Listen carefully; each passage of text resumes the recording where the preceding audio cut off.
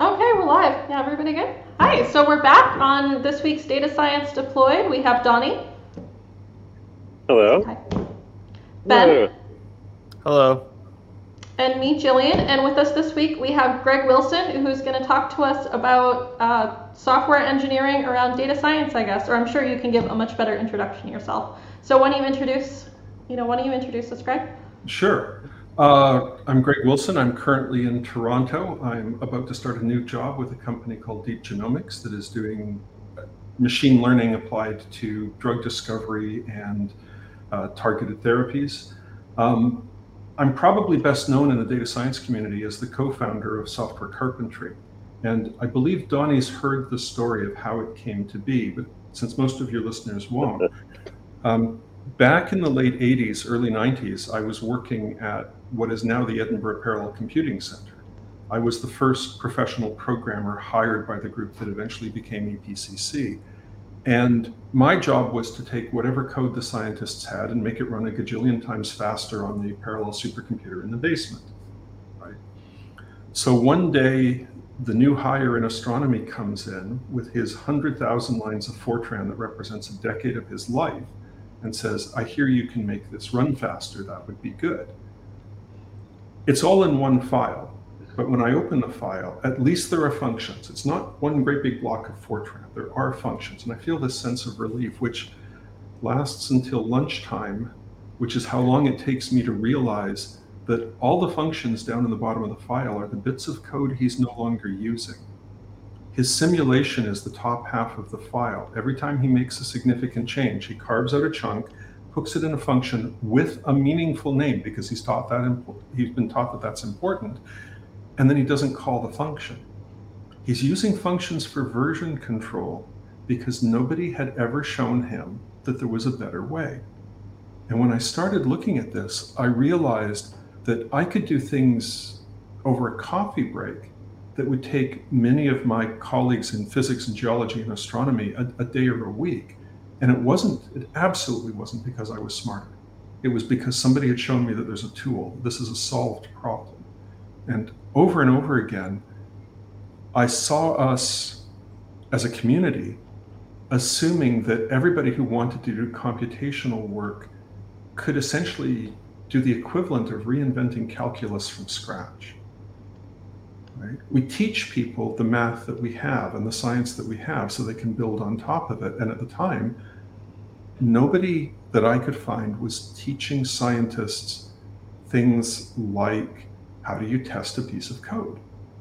So they were either not doing it, or they were doing it the hard way, or they were wasting months or even years building their own tools that didn't build on previous experience. And that's just unfair. It's unfair to ask somebody to recapitulate 30, 40, 50 years of development and get a PhD on top of that. So Brent Gorda and I started teaching workshops at Los Alamos National Laboratory and then at some of the other national labs and a few other institutes. That's how I met Donnie. It was an on-again, off-again project for several years. And finally in 2010, I left a faculty position at the University of Toronto and devoted myself to it full time for a few years. And I think it was a case of being in the right place at the right time. You know, there's that old joke about how a band will work for 10 years to become an overnight success. And we had the material, we had field tested the material, we'd made a lot of mistakes, but we finally had the right curriculum and the right way to deliver it at a time when the rest of the community had sort of woken up to the fact that if it isn't open, it isn't really science. If I can't get your data and your code and check things, then I'm just taking a lot on faith. And I should apologize for putting it that way, because I have had many people get quite upset at the implication that they're not doing real science because they're not doing this new thing. And I don't mean to imply that, but with so much of our work now computational, a little bit of computational competence is now just an accepted need. And whether it was focused around reproducible research or around open access to data, to publications and so forth, there was now finally an audience for what we had been talking about all these years. And it grew pretty quickly. the core curriculum continued to focus on the basics because that's where there was the most need. But I've always wanted to go back and add that next layer. So you're already breaking your code up into functions, and God help you, you're using Git, which is probably the least pleasant piece of software I've ever had to teach. And I've taught people Emacs, so the bar here is pretty low, right? But you've got all of this, and the question is, what next? Do you need to know Docker? I'm still on the fence about that, but you do need to know how to use a logging library, because eventually your package is going to be plugged into a pipeline with 15 others, and somebody who hasn't written it is going to have to be able to tell, is this healthy or not? Is it still working? Has it complained? And if all you're doing is printing messages to the console, that's not going to help them. The issue of data provenance is still, for me, unsolved. There was a flurry of interest 15 years ago. There's an open provenance standard that nobody knows about and nobody pays attention to. And we still don't have effective ways to track a result back and say which data sets and which code produce this next year or 5 years from now. And every few months, a story will bubble up about a data set that was either incorrect or fabricated or had been fixed. And we have no idea how many people downstream are affected by that. And that's going to bite us one of these days. Probably already has, and we just don't know it yet. So there's a whole bunch of operational issues that I think the community is now ready to start tackling. Morgan Tashik leads a team at the Ontario Institute for Cancer Research, and in 2017, she and I put out a paper that's the rules her group has put together for building robust software, because their team's job is to take what the postdoc got working on her laptop for her data set and turn it into something that you can deploy on a cluster next year halfway around the world, and it'll work reliably on somebody else's data set. And the difference between those is something I'm really interested in these days. It's great that we have more people using computational notebooks, using version control. It'd be great if those two things worked better together, but that's a rant for another day. But given how reliant science is now on the assembly of these things and having them run in pipelines, there's another skill gap there, and we need to fill it in.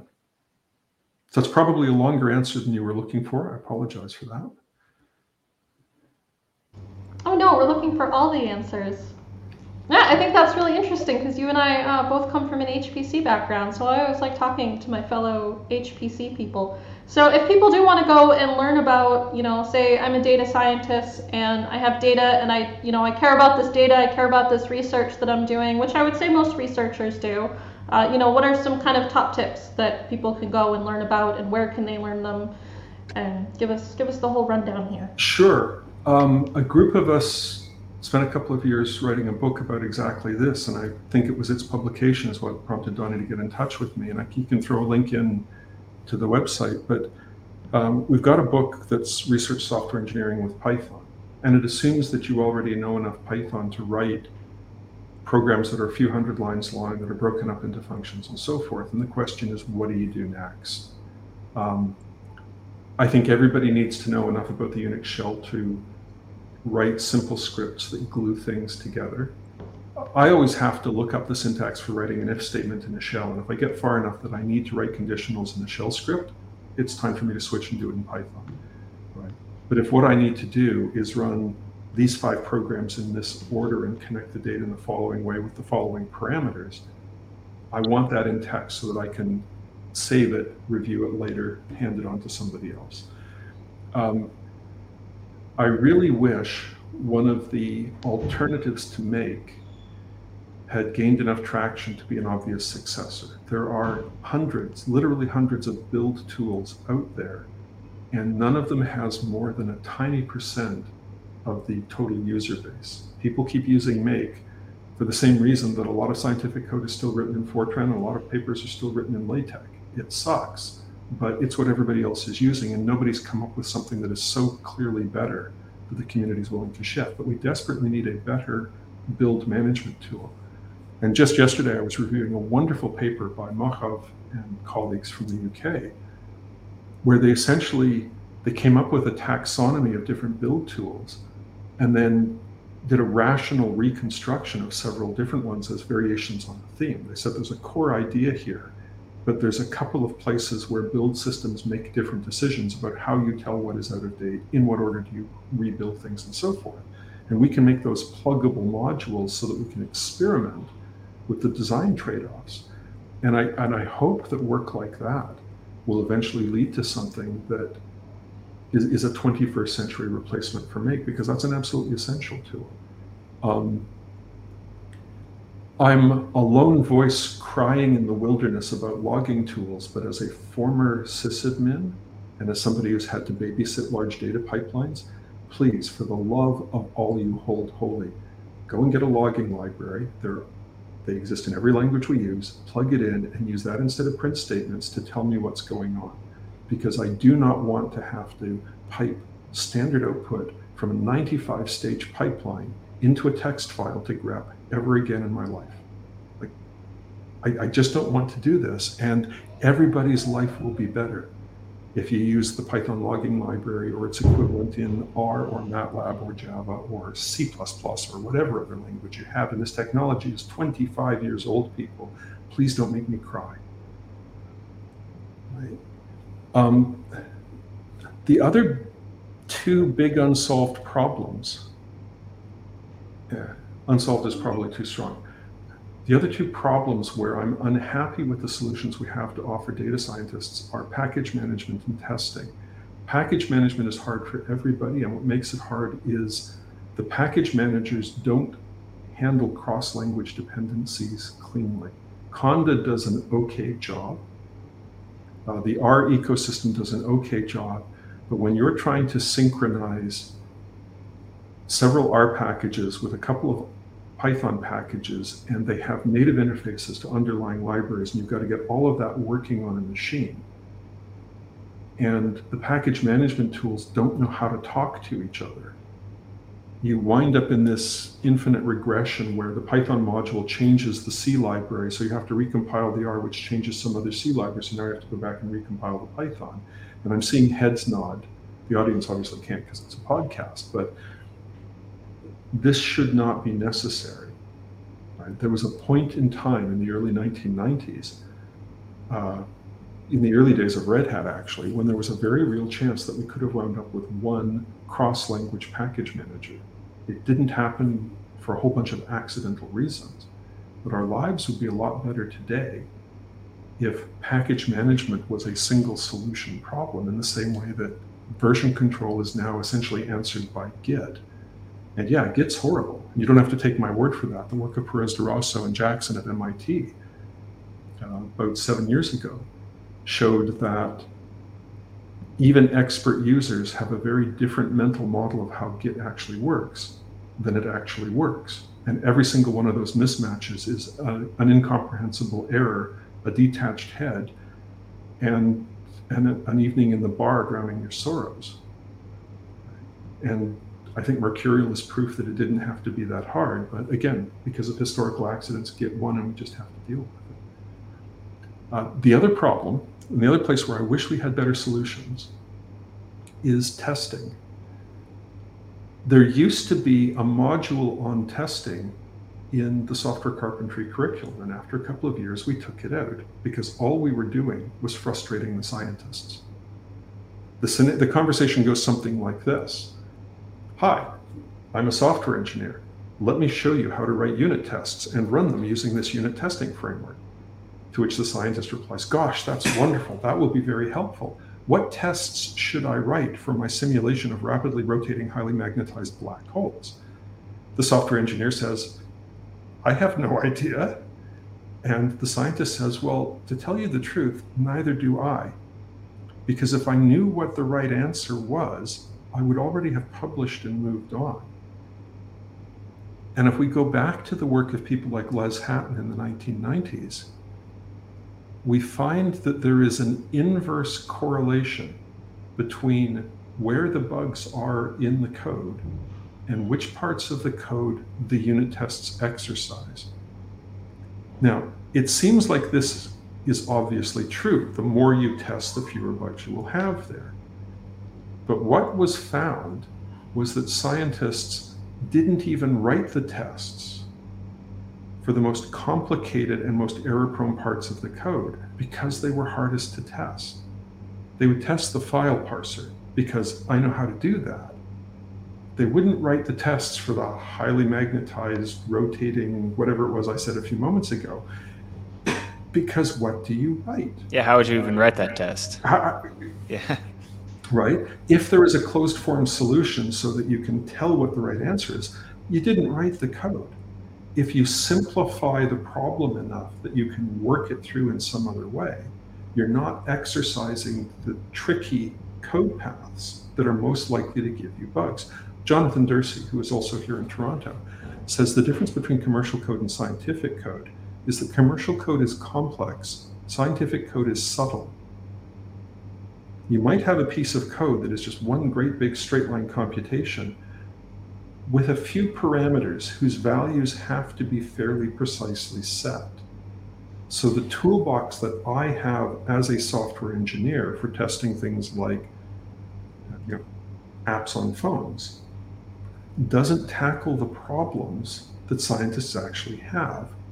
And there's an old joke, it isn't particularly funny, but at least it's old, that physicists worry about decimal places, astronomers worry about the exponent, and economists are happy if they've got the sign right. But what that shows is that every scientific field has these unspoken community agreements about how close is close enough. Like when I trained as an engineer 40 years ago, nobody told me that you get 3 significant digits out of a desktop voltmeter. But when I'm in the lab, that's what I'm seeing other people do. That's what the lab tech is doing during the demo.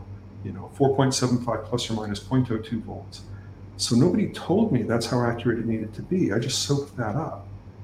Geologists, ecologists, every field that does quantitative has these community agreements that are almost never written down. It's just, how do we do this?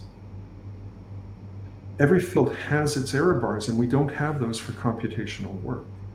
And when we even try to think about it, we immediately fall into the trap of trying to do precise numerical analysis and think about it as a floating point roundoff problem, and it's not. I mean, yes, there are problems with floating point roundoff. But again, going back to some of Hatton's work in the 1990s, looking at various geophysics codes, you're likely to get one significant digit of agreement out between different codes because of the different assumptions about backscatter. And it's not a problem with numerical precision, it's a problem with the science. In the same way that if 3 different astronomers measure the Hubble constant 3 different ways, they're going to get 3 different values. We expect that. And now we get to argue over which one is the most accurate value and how do we reconcile these and how do we do better experiments. And computational work is not that mature yet. And as a result, I don't know how to tell you what error bars to put on the checks in your unit tests, which means your unit, it's just not worth writing the unit tests. And I really wish that this, rather than petascale computing, machine learning, and anything with cloud and blockchain in the title, were what we were focused on right now. I think that's such an interesting point because so much of my work has been kind of around this idea of we have the scientists over here and the software and the IT people over here, and we have to get them to talk to each other. And I found like the biggest kind of problems or miscommunications, or the most interesting problems for me anyways, are these problems where the scientists sit down and write some code, and there's this whole group of just kind of assumed knowledge and background that they have about this particular data set because they've been studying it for likely decades, yep. That the software people just don't have, and so you end up with all these kind of disconnects, and the software engineers think one thing is the priority and the scientists think something else is the priority, and you can go back and forth on that. Do you have any kind of ideas in tackling that? So Marion Petrie and I did a study in 2014 where we got some very experienced software engineers from Mozilla to do code reviews on scientific code. And the conclusion was that it's not useful, because if you don't have the deep domain knowledge that somebody with a graduate degree in a scientific discipline has, you can't understand or critique the deep issues in the code, the algorithmic issues, the subtleties. You can talk about indentation and variable name, and maybe this function's getting too long. There's a lot of superficial stuff.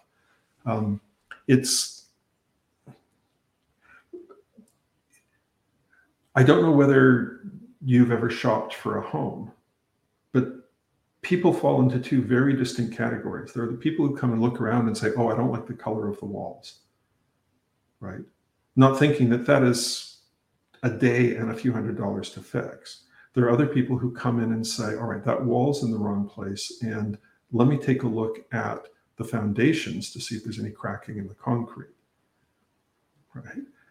The useful collaboration comes when you can have that latter discussion, but you need the deep domain knowledge. And one of the reasons that the carpentries exist is that you can teach a scientist enough about programming in a couple of days to make a real difference to their productivity, or at least to their self-confidence. You cannot teach somebody enough about metagenomics in 2 days for them to be able to collaborate with somebody who's doing leading edge research in that field. And it would be unreasonable to expect otherwise. So right now, I think what we have to do is what the research software engineering community in the UK has pioneered, which is recognize and foster the scientists who are picking up the coding skills to support their fellow scientists. I mean, the biggest development in open science for me in the last 20 years is the institutionalization of research software engineering in the British academic system. The fact that you can now have a career, that there's a job category with a progression, that you don't have to keep explaining to grant committees, what is this person for? So that there's a decent chance they will actually stay in the research system rather than going out into industry because they keep getting passed over for promotion, they're always on soft money and so forth.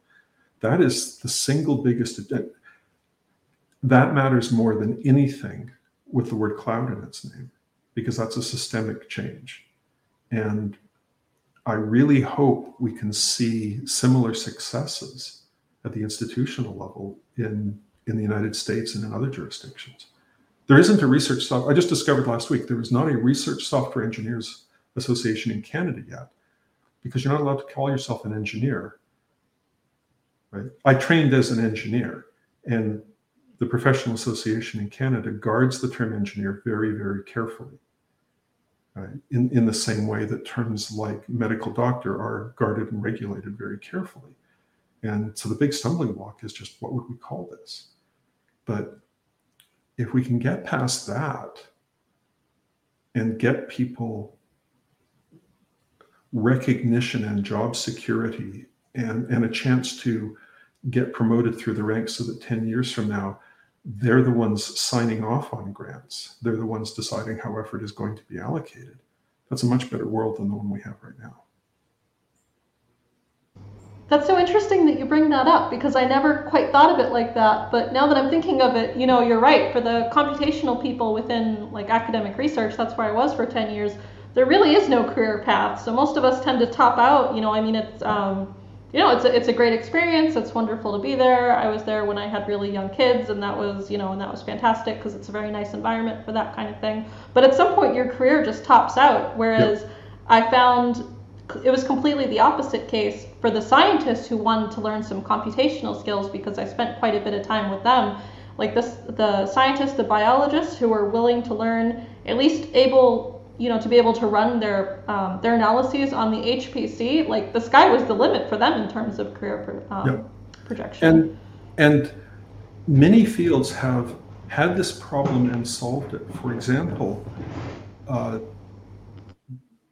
the people building the LHC weren't doing physics in the sense of discovering new particles. They were making it possible for everybody else to do that. And they were recognized and valued for that. They had to know a lot of physics, to build the collider, to build the detectors, right? But everybody accepts that their goal is to support other researchers, that the people building the next generation of telescopes have to know a lot of astronomy, but they're not actually doing astronomy. They're not actually, most of them, looking at the stars. They're making it possible for other astronomers to look at stars.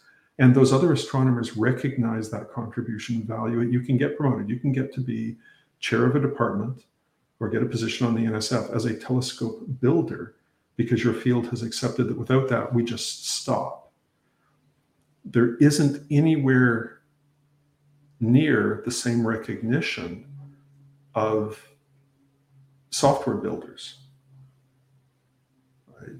I mean, there are a few small low-impact journals devoted to scientific software, but that's not prestigious. Now, I am looking forward to a day when a journal like Nature routinely includes an article or two in every issue about advances in the tooling, in the same way that when polymerase chain reaction was developed, they devoted articles to that. It's not biology, it's a tool for doing biology, but man, that's a good tool, right? And its value is recognized. I mean, you get a Nobel Prize for inventing a good tool in biology. You can't even get tenure for inventing software that's used by a million people. Go ask Travis Oliphant. NumPy wasn't considered worthy. Since we're on the topic, back when I was faculty at the University of Toronto, I actually taught a semester-long version of software carpentry to grad students several times. It was offered as a grad level CS course. Enrollment was about 2/3 non-computer science, about 1/3 computer science, and most of those from CS had done their undergrad in other disciplines. They'd come in from math or physics and just didn't have the technical skills. And after a couple of runs of this highly rated and oversubscribed course, the graduate curriculum committee decided that it just wasn't going to be offered again. And I couldn't get a straight answer as to why.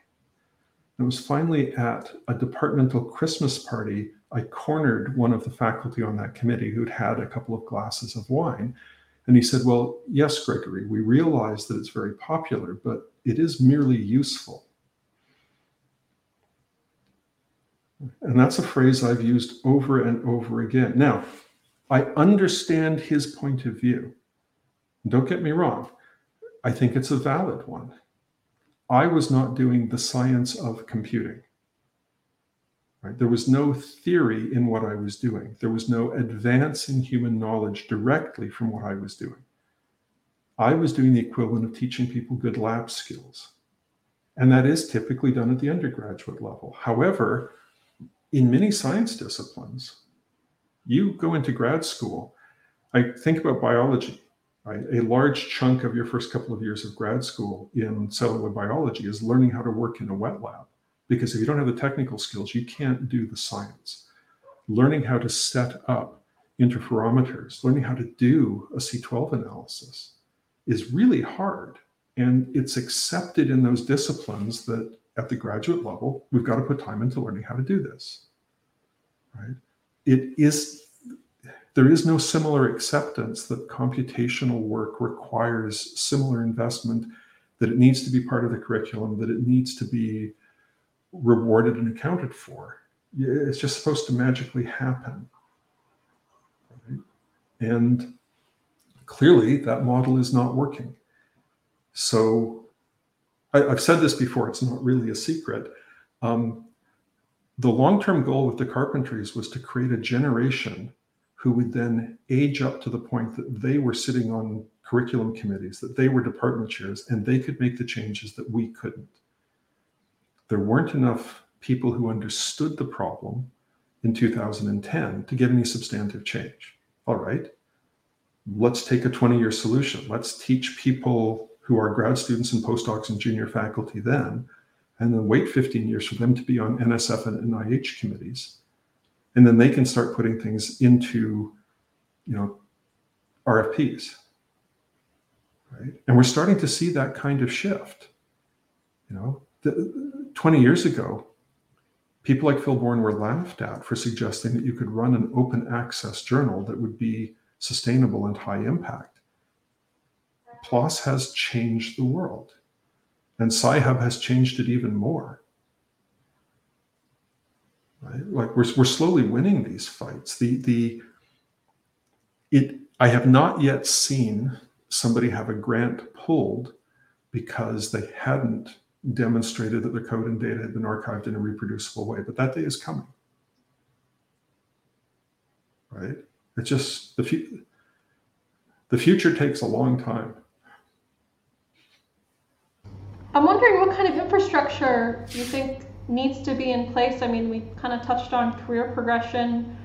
I guess I'm just feeling a little bit lost because for myself, I'm really not seeing this. I think maybe because I've been mostly in the U.S. and the research engineers that I've worked with have all kind of aged or careered out at some point, where most of them have switched to industry because there wasn't that career progression. So from my purely anecdotal experience here, I'm just sitting here saying, who do I know that would eventually get to like one of these really top tier positions where they're writing grants or they're making papers or anything, anything kind of on that level? And I don't think I've seen that. Is it different in the UK maybe? The ones that I know are getting promotion for the research output and spending most of their time on the computational tools that enable that research output. Right? And I could rattle through a bunch of labs where most of the work goes into building the software, which is then used to crank out a series of papers on, everything from chicken genomics to nuclear fuel cycles, right? And it's a bit of a risky game because if the software doesn't come together in those first 2, 3, 4 years, you're left with nothing.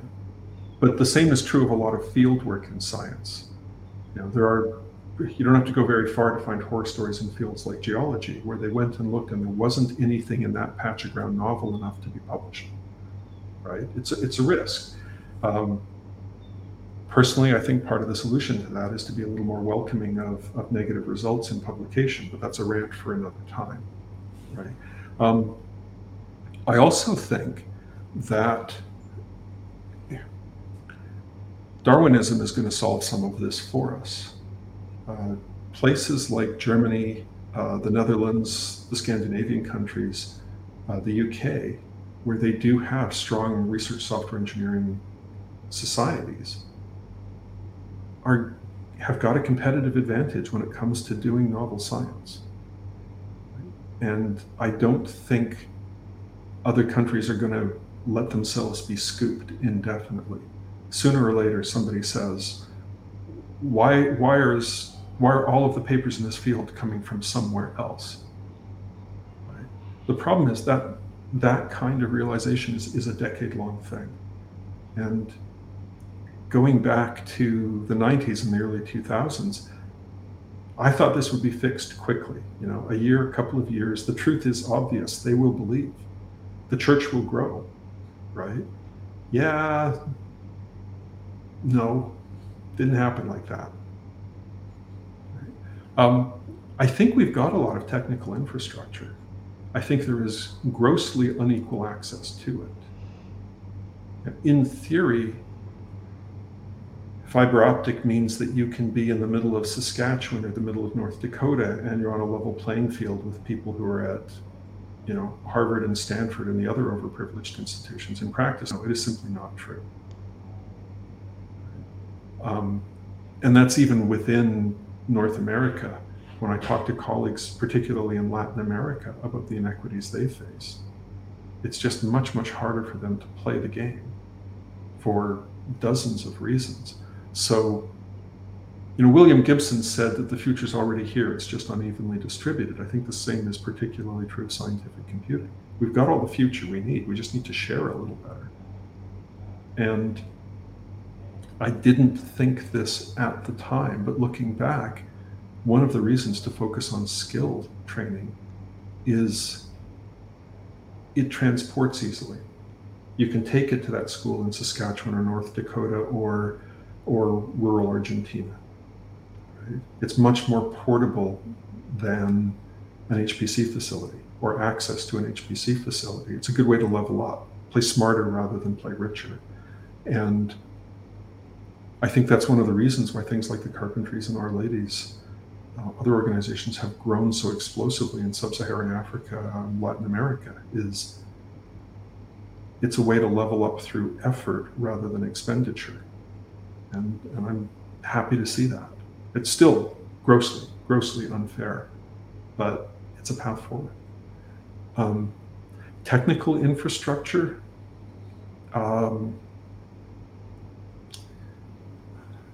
honestly, I don't know.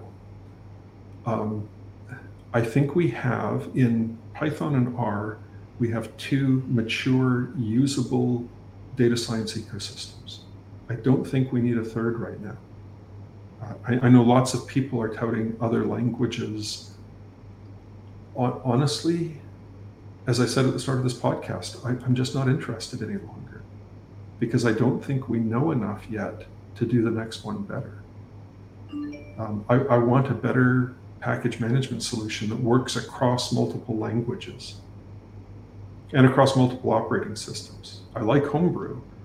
I can't use it on Windows, and I use Windows frequently. I have a question about that. You talked about package management systems a little earlier. You also asked whether we need Docker. So you're not sure about Docker.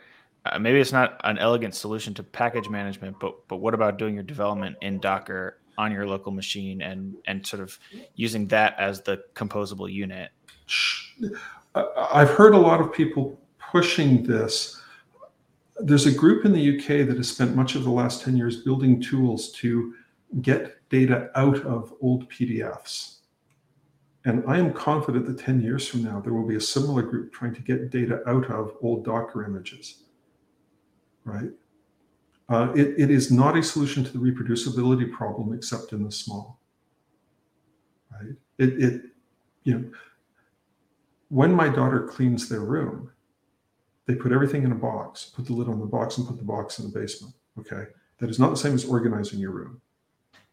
Totally true. That is the Docker approach. Yeah, right? yeah. It's also a pragmatic issue. I think it does not make everything reproducible. I agree. It does not organize your code, but it does solve the problem of I can't run the same thing on Mac and Windows. I regard Docker as essentially an admission of defeat. We couldn't be arsed to solve the package management problem, so let's just give you another operating system. Yep, exactly. Right? And let's require you to turn everything into a microservice, because even with Docker, we can't get these three modules installed in the same image. So slap a REST API on them and build this complicated and undebuggable system of communicating microservices. Yeah, that's true. Claim that that's a solution. I realize this is a podcast about data science deployed, not data science sarcasm, but bloody hell, people, we're supposed to be the smart ones. Yeah, I think that's a very good point. That this is not actually an underlying solution to the problem, and you say it's undebuggable if you go into a microservice, and I agree with that. But I think also you talked about the most interesting part of the code is untestable anyway, or you can't put it into unit tests. I can't write unit tests is not the same as untestable. I'm curious if you could talk more about that. So how do you verify your result if you don't know the solution yet? There are several techniques you can use. Validation against lab results is the gold standard, and I think that most scientists do that when and where they can. Now, obviously, rapidly rotating, highly magnetized black holes don't have one of those in the lab, right? But there's a lot of other situations where we can backcast against historical data, where we can. I love cases where people have done the prediction and then gone and done the physical experiment to check it so that the coding isn't biased towards a pre-existing result, right? That's science. We would accept that. I really like the approach that climatologists have been taking, which is to compare the models against one another. Right? Sometimes they discover simple coding bugs. Sometimes they discover algorithmic bugs. Often what they uncover is different assumptions, but they put in the hard work to go backwards and say, why are these predictions different? Right? And at that point, they can have an argument about the science. How does thermal transport work in adiabatic environments? Okay, great. I disagree with your assumptions. Let's go off and have a science argument. That's great. It isn't practical in most fields because most fields don't have that many independent teams working in them. Right? But on the other hand, I regard this as another symptom of the systemic lack of support. If computational work was supported properly, there would be more cases where there are two or more teams working on the same important problem at the same time who can validate the results or at least compare the results against one another. The reason it doesn't happen is, number one, scientists tend to pick on important problems that are easily publishable because that's the incentives they've been given. And number two, there just isn't enough money in the system to fund two teams on anything that isn't regarded as a national scale priority. Okay, those are both fixable. And I think that's the way forward, in the same way that astronomers using multiple techniques to get the Hubble constant and then arguing over why these values are different. Is the universe younger than we thought? Is dark energy a stronger force than your model accounts for? Do we need better optical correction on the telescopes? Are our models of Cepheid variables wrong? Great, now we can go and have that argument. Yeah, that's really interesting. I think the other question that comes to mind is, you've talked a lot about sort of broad scale challenges in the entire system. I'm curious what advice you give to young scientists, software engineers who care about this space, who want to make an impact. All right. Short answer is I'm running a workshop next week, and we'll probably run it again several times in the coming year, which is about leading and managing research software projects. Of the 8 hours in that workshop, only about an hour and a half is spent on technology. Because the hard problems are, how do you get people to know that your research even exists? Researchers regard marketing as a dirty word, but it's not. Right?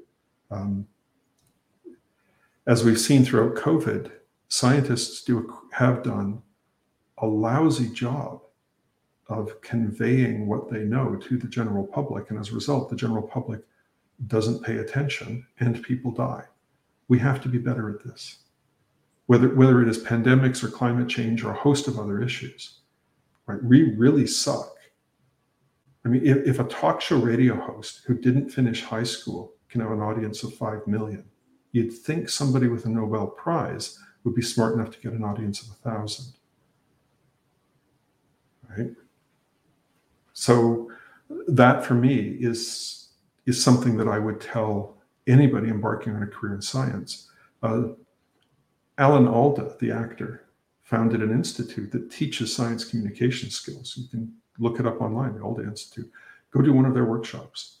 Learn how to tell people why this stuff matters, why they should pay attention, because you will literally be saving lives. The most popular lecture I give these days is how to run a meeting, because that's another skill that data scientists and other scientists need as soon as they start working in the large. We particularly in a situation where you've got a distributed team of volunteers. You think about, for example, the SciPy community. At a guess, the major contributors to SciPy work for 50 different institutions. That's probably an underestimate. Okay, so command and control structures simply don't work in that environment, but we need to use people's time efficiently, because otherwise, A, we're wasting time, and B, because we're wasting time, they're going to stop contributing. Okay? So learning how to run a meeting, learning how to do open source project governance, these are absolutely crucial skills for somebody who's a junior researcher, because they're not going to get to be a senior researcher unless they're very lucky, work very hard, and master some of these skills. The good news is you don't have to be very good to be better than most academics. right? That might be too low of a bar. I don't know that we can go with that one. But that means there's lots of potential for growth, right? A lot of good opportunities. And again, the irony is that, I mean, you've all done graduate work, right? First thing you get told to do when you pick a topic is go look at the literature. What's been done before? Do the reading. And then we start running teams, and again, we're expected to reinvent it all from scratch, or by watching our supervisor who wasn't taught how to do this either.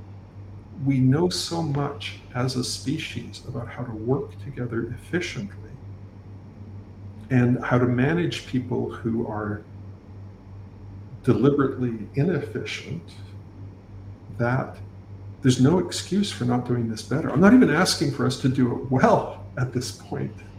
You know, I just want better. And it's not hard. Carl Fogel's book, Producing Open Source Software, all of which is free to read online at producingoss.com, gathers together almost 30 years of experience. And I drew on that a lot when putting together the material for managing research software projects. Again, he spends about a quarter of that book talking about the technology, because there is a standard model these days. You've got a build system. You've got continuous integration. You can rerun tests and you've got coverage. You've got a single command that will build a package. You've got an installer. You've got, there's a bunch of things that we know we need to have now, and there are workable tools for all of them. Some of them are a bit creaky, but we don't need to invent anything new there. We pick the pieces and assemble them, right? The rest of the book is about the stuff where most people in open science have huge knowledge gaps. I don't know if any of you have ever had to fire somebody. Okay, yeah, okay, that's difficult. Okay, first time I fired somebody, the rest of the team stood up and applauded as I marched him out because he was a jerk. Second time, word came down that every team had to shed 20% of headcount because finance, right? So I had to pick one of the 5 guys working for me and say, you've been working your ass off, you're doing great stuff, you no longer have a job here. And it really hurt. And it hurt more than it needed to, because nobody had trained me or taught me how to do this, right? And that's not only unfair, it's inefficient and damaging. One of the more popular articles on my blog is what to do when you've been fired. As I think some of your listeners will know, I used to work at a company called DataCamp. Their CEO sexually assaulted one of my colleagues. The company was trying to cover it up. 2 of us were fired in the summer of 2018. BuzzFeed has an article if you want the details. I think I handled that reasonably well because I'd been through that before. But I have seen people make a real mess of being fired because it's a great big shock and they don't know what steps to take. I've seen people in industry as well as academia who've been fired, who then agree to have a phone call with HR that isn't recorded, where there's no record of what was said on either side, and it turns into my word against yours. That's dumb. Don't do this. Everything goes by email. Everything, there is a record after, because you don't know what's going to happen. Maybe it's going to work out, maybe it's not, but you can no longer take that risk. These are the things. Yeah. Go ahead, please, Jillian.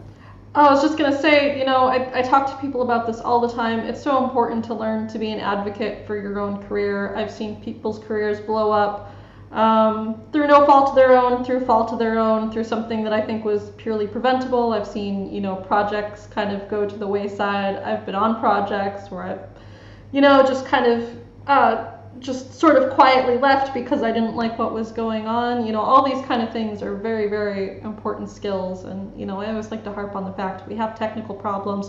We have way more people problems. And just for the kind of +1, for the, learning the social skills, I've had projects just kind of nicely wrapped and handed to me because I was just nice and talked to people.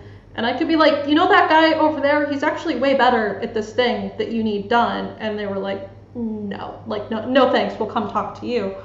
So it's genuinely a very important skill to have. And I mean, these things that you're saying about like HR, learn these kind of rules, learn the rules, learn the policies around, you know, even if you don't need it or don't think you'll need it, like different policies around leave, when you can take leave, if you have a family emergency, something like that, like go.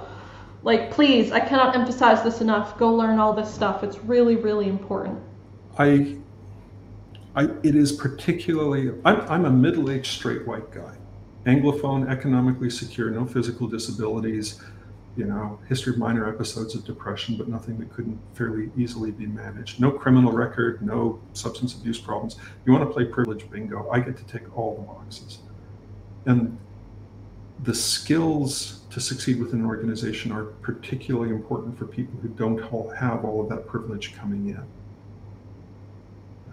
And they're also just as important for people who are trying to change the system. We want computational work to be more respected, more valued, for it to have a seat at the table. That means we have to change the structures that we're in. We can't just rely on those structures to serve our needs, because they clearly don't. Again, as Jillian said, a lot of people spend a few years doing computational research work and then realize that they're earning 1/2 or 1/3 of what they could earn by crossing the street and going out to industry. And that's an impossible and unfair burden for people to carry when they're starting a family, when they're caring for an elderly relative, when they would like to own a house someday. It's unreasonable. We have to learn how to play this game so that we can get the changes we need, so that we can have the careers that we want, and so that the next person can have the career that they want, even if they're not already a middle-aged straight white guy in Canada.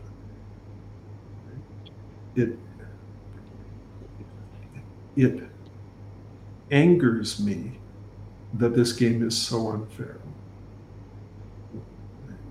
And I think that's a large part of why I do what I do. Yes, I'd like a better world, but mostly I'm just pissed off at the one that we've got.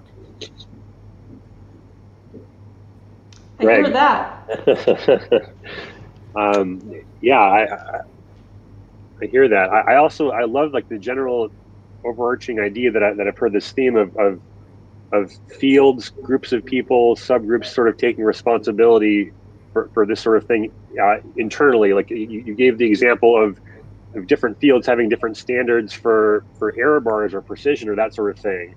And it almost seems like right now, a lot of these different scientific fields are really leaning on computer science. Like imagine if there were a bunch of computational fields and there was one scientific methods department that everyone had to lean on, right? And it had to satisfy everyone's needs. And I feel like that's allowed a lot of these fields to treat the CS department or that sort of thing.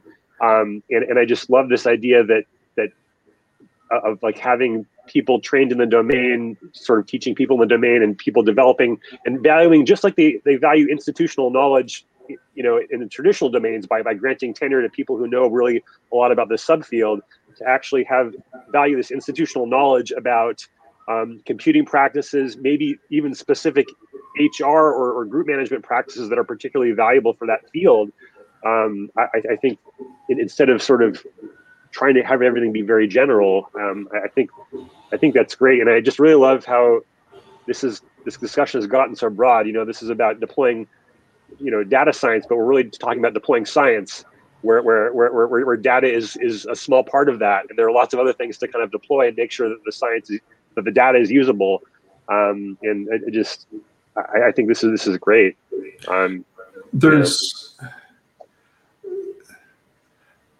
Terry Pratchett was one of my favorite writers.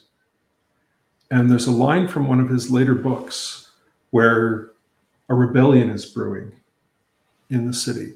And an older cop is asked, you know, why are you part of this? You know, you don't seem like the sort of guy who's going to go and man the barricades for truth, justice, liberty. He says, I don't care about any of that. Right? I want to be able to get up in the morning and have a cup of tea, a slice of toast, and a hard-boiled egg. That's all I want from life. But I can't be sure I'm going to have that unless I fix all this other stuff. Right? I can't be sure there's going to be food on the table and that I'm going to be there to eat it if I'm worried about not being able to afford it because there are no jobs, or if I'm worried about, guys in brown shirts kicking in my door in the middle of the night to drag me away. I feel that if we want to do the science that we know needs to be done, we've got to fix the system that we're trying to do it in, because that's what's preventing us from making progress. We really don't need another static site generator. We really don't need any number of funky machine learning algorithms. We really don't need another programming language. We need committees whose meetings are over in 50 minutes so that somebody with back problems or somebody who's pregnant has a few minutes between meetings. And in those 50 meetings, that committee actually makes a few decisions that are pointed in the right direction. I will take that over the next million software packages. Right? And it's not where I started. When we started teaching this stuff in the 90s, we were teaching technology because that's what I thought the problem was. I now realize I thought that because it was the easy problem, and I wasn't brave enough yet to tackle any of the ones that really mattered. Right? The people who have been pushing for open access have been fighting the real fight. The people who've been pushing for more equitable hiring and promotion practices have been doing a lot more for science than anybody who's writing code. And I'm not saying that from a selfless point of view. We're going to get better science if we have more and better people doing the science. Right? I think this relates back to what you were saying, even at in the small level about testing. Like how you were teaching tests in carpentry, and like the problem wasn't like how to write them; it was like what to test. Yep. And I think there's been a greater recognition in your career and others about like what are the important metrics and things to test to know that a system's working, instead of these kind of lamppost proximity tests. Like the anecdote of like you're trying to look for your keys by the lamppost in the dark because that's where the light is, and so again, like technology is kind of like the quote unquote easy thing, but maybe we need to think more about the subtleties and the tests and in our processes and our it requires a bit more attention. It might require a lot of domain expertise, and might not be able to solve everything in one sweep. We might have to dispatch to sort of subfields to help solve their own problems in their own communities where they know their stakeholders the best. And it's harder.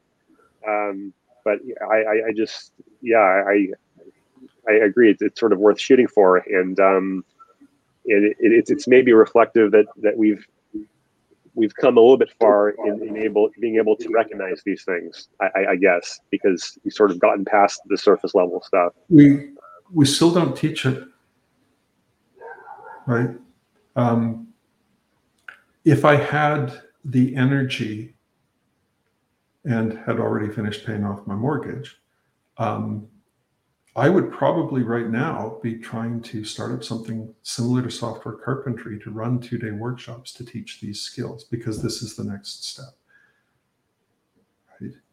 Yes, I think it is important to be teaching Docker and to be teaching Makefiles and continuous integration and the deployment side, the DevOps of data science. Absolutely, we need that. And I think that's what your podcast is focused on. And I think those skills are important. But there's no point knowing about the importance of antisepsis if you're being asked to do surgery in a swamp, right? There's no point having those technical skills if you're in an environment where actually using them is either impractical or unrewarded, or where it takes 5 long meetings to get agreement that we're going to put together a working group that will discuss the rules that will be used to choose the members of the committee that are going to draft the white paper to put forward options to the provost for consideration about how we might want to have some sort of a discussion group about adding more computational material to the undergraduate curriculum. And if I sound tired, it's because I am, right? We're supposed to be the smart ones. We can do this better. Well, if you want a pep talk, I absolutely wish I had heard more career advice. I just absolutely made it up as I went along, and I had no clue what I was doing. And the fact that it has worked out is pretty much luck, like purely just luck, So if you ever want to keep on going with that. And I think about all the people it hasn't worked out for. Yeah, exactly. Right. That's like, I've seen so many people drop off the talent pipeline because at some point they just put their hands up and they're like, you know what, no more, I'm out. And how it acts differentially, right? Not all people drop out at the same rate because the system excludes them at different rates. And I care about that from just a fairness point of view, but we also just can't afford to continue to throw away smart people because they didn't room with the right person at Harvard.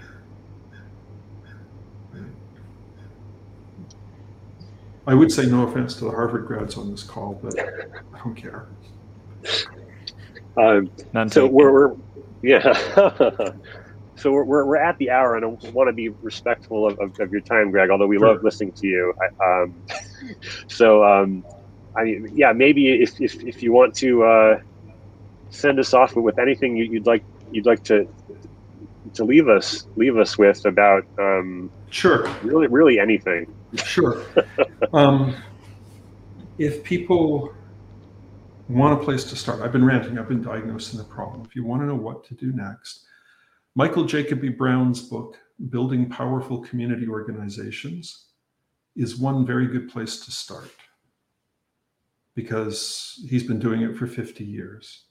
The Manson Rising book, Fearless Change, it's an unfortunate title and you can skip the first 20 pages.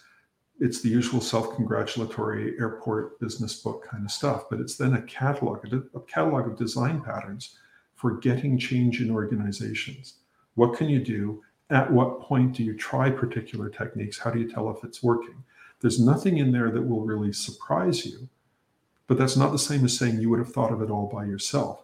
And they organize the patterns temporally. Here's the things you do when you're trying to find out if there's any traction at all. Here's what you do to get your first few supporters, and so forth. And I found that one really helpful. And finally, Stephen Brookfield's book, The Discussion Book, is another really useful catalog. It is 50 different ways that groups of people can have a productive discussion when they need to share information and reach a decision. Of those 50 techniques, I had seen about 15 before I read the book. And I think I know this stuff reasonably well, but I'd never gone off and looked to expand my repertoire. And of those 50 techniques, I've only ever seen 5 or 6 implemented in software, right? Slack is just IRC, is just the old Unix talk utility, but with more emoji and a 400 megabyte installer. Right? There's nothing really new there. We just keep dressing up the old ideas. There are so many other really good ideas we could use to be more efficient and more equitable, which turn out to be the same thing, when we're trying to have group discussions. I don't use all 50, but it certainly helped me be better and have more tools in my toolbox for when I need them. So I think those are 3 really good places for people to start. I highly recommend Carl Fogel's book on producing open source software if you are running any sort of research software project, open source or not. You're going to have to deal with all of the issues he discusses, and he's been doing this a long time, longer than I have. So lots of good advice in that for people as well. And as I said, I'm starting to put together workshops on this. Go to codebender.org. You'll see what I currently think I can teach in 2 days. I'm not going to be able to fit it all in, but if people have suggestions about what else ought to be there, what else they really need to know, I'll see what I can put together.